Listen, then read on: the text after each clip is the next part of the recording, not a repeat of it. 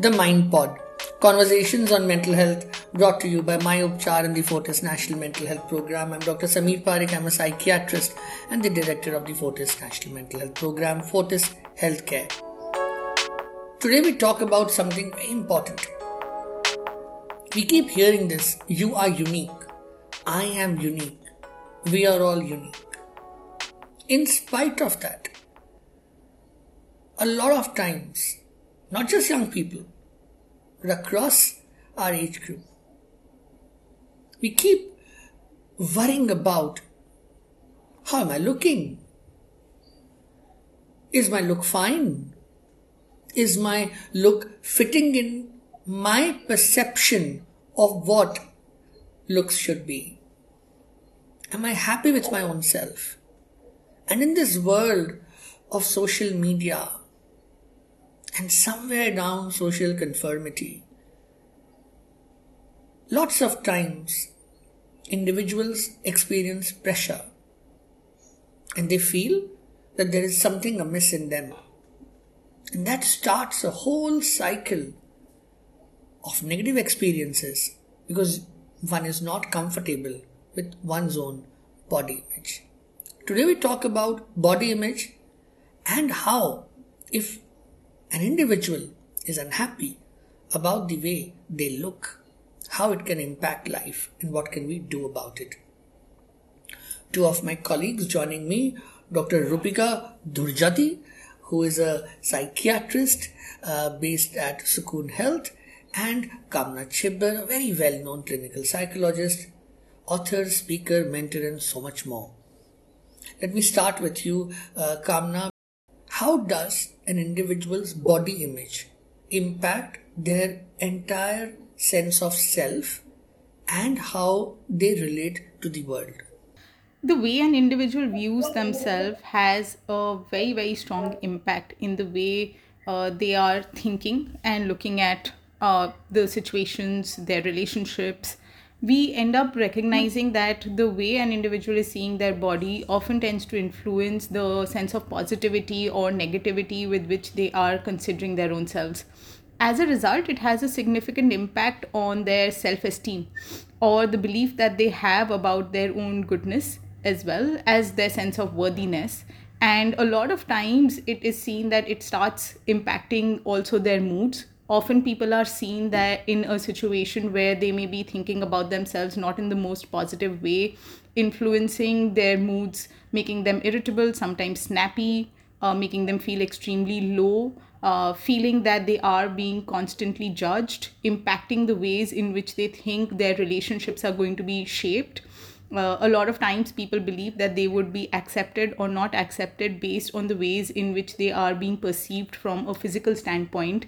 And it can lead them to start withdrawing or isolating because they believe that they would not be necessarily considered to be acceptable in a lot of those situations. So it has a very, very strong impact on their sense of self and the belief about how acceptable they are, how good enough they are, and whether they would be seen positively in their interactions, in their relationships, at their workplaces, in their personal spaces. Yes, so all of you listening here, what Kamna just talked about was, how do I feel about myself? Now, there are various aspects of me, but a lot of times, if I'm uncomfortable with my own body image, that can act as a trigger for me to feel not good about me, about various other parts of my being, and which can thereafter affect my personal life, my social life, my confidence, my work, my productivity. So yes, having a positive sense of body image is important. And let's now understand another component of it. Rupika, coming to you on this, like I said at the start, we're all unique people and that's something we all maintain. We keep talking to people, whether it's students, others, our people around us, our families, friends, patients for us. We all keep saying, you are individual, don't compare. In spite of that, fact is that comparisons keep happening, whether they happen directly by the individual themselves or vectors coming from their peer or social networks. So, how does one manage this? So, the body comparisons that an individual does, which leads to the body dissatisfaction, are inevitable in this time and space with the kind of social media exposure we have. Also, the perception about an individual's own body image, a lot of times they could have been battling with overweight or being criticized by peers and family members about their what could not be realistic expectations of body weight, but be a lot more skewed because of the representations in media. And some adverse life events, traumatic experiences could also be responsible for these body comparisons. Some individuals also go through anxious temperaments and sort of personality where they have a more perfectionist bearing to their own image and perception, which could create more conflict in how they view their own self. So I think two aspects that come to my mind here. When you look at body image, it's not merely about, let's say, weight. It could be height, it could be color of skin, it could be, the shapes. And this is also not a gender specific thing, unlike what most people believe. I mean, body image is as gender neutral as most things could be. And yes, social media has had an impact, and I quite agree on that. But I do feel that even before social media, the pressures of body image comparisons, directly, indirectly, like I said earlier, were always there. Probably what social media has done is that because it's so intrusive and ever so pervasive in our lives, that it has brought that conformity and comparison conflicts almost 24/7. Isn't it so, Kamna? Absolutely. I think what has happened over a period of time is that there is a constant exposure which is happening to content where individuals feel inadvertently compelled to keep on looking at and evaluating how they are. A lot of times that gets facilitated on account of the ways in which they perceive their peer group or their families also tend to look at them. As a result, what is happening is that people are not being able to switch off from that entire thought process. And what they end up landing themselves up in is in a situation where they are constantly consuming content, constantly consuming information, which is making them believe that there is a certain fixed way in which they should be appearing, and that tends to push them to consider evaluating and constantly reevaluating how they are and what they believe is going to be the ideal that they need to be looking like. And like you were saying, that it is not just about weight and it's not just about body shape. It could be about height, it could be about color, it could be about also the kind of clothes people are wearing and what do those need to look like, because the belief that becomes associated is that for me to be perceived as being good enough, for me to come across sometimes even as being competent, as being someone who is capable of taking care of their own selves or their roles and responsibilities, what would be an essential component is also going to be the ways in which I appear to others around me. So, yes, I mean, it affects all of us at different stages, and we're all vulnerable at times, and that vulnerability has only gone up because of the constant messaging and that happens on social media. But would it be right to say, Rupika, here that somewhere in the pre-adolescent, adolescent transition, early adolescence, and through the adolescence, when some of these, in these formative years where the sense of self is becoming more and more formed, it is then when one is a lot more vulnerable to peer or social pressures towards conformity, and that conformity towards body image is also there. What can we do about it, and if you can elaborate on this?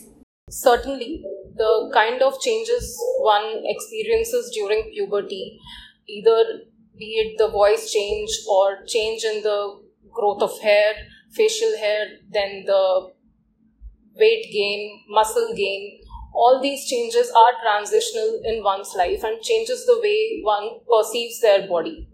And when there is exposure to media, the way we have right now to social media, where there is extreme scrutiny and comparison with oneself, they set their ideals unrealistically, and there is internalization of the appearances which we see on social media, and the ideals are then not realistic. So those then lead to development of the personality in such a way that we try to incorporate those identities into ourselves and incorporate behaviors which would lead to that sort of an ideal image. So this what is the impact, let's say, of role models here, Amna, as well? Because again, for adolescents and young adults, sometimes the impact of these role models, I want to look like this. I need to spend so many hours in the gym, or I need to have this kind of diet, or I need to have this kind of skincare, and this is how I should be, and so on and so forth. Happens a lot in young people. What does one do around this time? Role models certainly have the most impact. In fact, any significant adult in a young person's life would have a very, very large role to play in the ways in which children and adolescents tend to internalize beliefs about who they need to be. In fact, what's most important is that role models need to take on a lot of ownership and responsibility and be accountable for the kind of behaviors they tend to demonstrate, and then tend to, as a result, also reinforce for young people. It's very essential that we keep on enumerating upon why is it that certain behaviors are being advocated for. It's very important for adults around young individuals to keep having constant conversations to be able to help them break through the reason why certain behaviors are being advocated or being demonstrated. It's also very essential that there are constant conversations which keep on help demystifying the reasons for why certain behaviors or actions are being promoted by individuals. And if we don't keep doing that, young people will always take away whatever it is that they are able to understand from what they are viewing, seeing, and the information that they are consuming. And their understanding will obviously not be the most elaborate, because they have a limited understanding of what could be the reasons why certain things are being advocated for, or could there be any external motivators, could there be any other reasons why something is being talked of or looked at a certain way or being propagated in a certain way. So I feel that role models have a very significant responsibility, as do parents, teachers, any other significant adult in an individual's, in a young person's life, bear a lot of ownership and responsibility to keep having those right kind of conversations with young people to shape their thought process in the best way. Yes, keep talking to young people and be the kind of role model that you should be if you want to have an impact as well. Coming to you, Rupika, tell us a bit about body dysmorphic disorder. The one spectrum of body image that where from one level of having distress and conformity to the other spectrum of having a body dysmorphic disorder. Like we were discussing, the dissatisfaction with one's body to go to an extent that it leads to extreme social withdrawal and preoccupation with the perceived deformities that one has in their body. These perceptions could lead one to behave in certain ways that they seek correction of these deformities and try to hide those perceived deformities. They might dress in a certain way so that their body appears slimmer, or their nose appears a certain way, or they try to hide their body hair. So those perceived deformities could be this dysfunctional that they lead to social withdrawal again, and completely isolating from their social life and work life and their interpersonal relationships, that one is not engaging in conversations and going for surgical corrections for these things or other dermatological procedures. So that is the extent to which this body image dissonance can lead to one person. along with, of course, low mood and anxiety and sleep disturbances. All that could be associated with it. I think that's quite right. Body dysmorphic disorder is something that is not enough talked about, and I think it's important that we talk about it. It's a well-defined illness and has a clear-cut diagnosis to it, and the treatment involves psychotherapy, working with the social skills of the individual, and yes, use of medications depending upon the nature of anxiety and other mood symptoms that might be there. Coming to you again, Kamna, if I think from the mind of a young person, I mean, there is social media around me. There are friends and peers around me. I watch the world's media for that matter. I keep hearing, oh, this one's looking good. Oh, this is how one should be. Oh, this is cool. This is in. This is how things should be.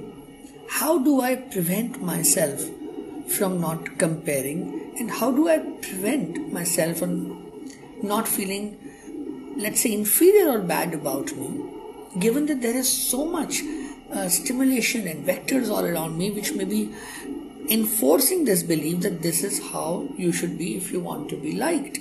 And the moment I start correlating my body image with my likability, that's where all the problems actually unfurl. So what do I do if I was this young person? Give us some tips. As a young person, I believe that it's extremely important to start first recognizing that this is something which is happening to you. I think what ends up happening for a lot of young people is that it becomes a very acceptable thought process, and it's important that before you begin to challenge, you need to start seeing that this is something which is problematic, it's impacting you, it affects the quality of your life, the quality of your relationships, the ways in which you are viewing your own self, and as a result it takes away from the ways in which you can stay focused to reach your own potential and the goals that you have set for your own self.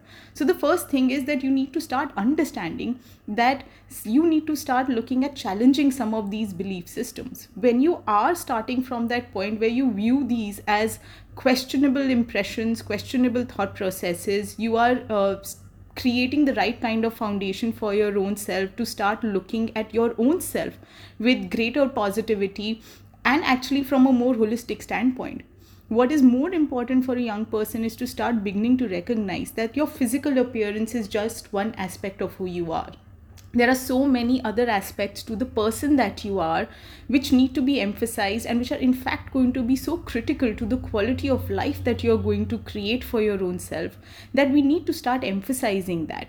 You need to start focusing on those other elements as well. It's very important that we realize that the mind can easily get diverted towards what is not okay, what is negative, what I feel needs to change. But you need to take a more focused approach to keep on redirecting that thought process to say, these are also other things which are good about me as an individual.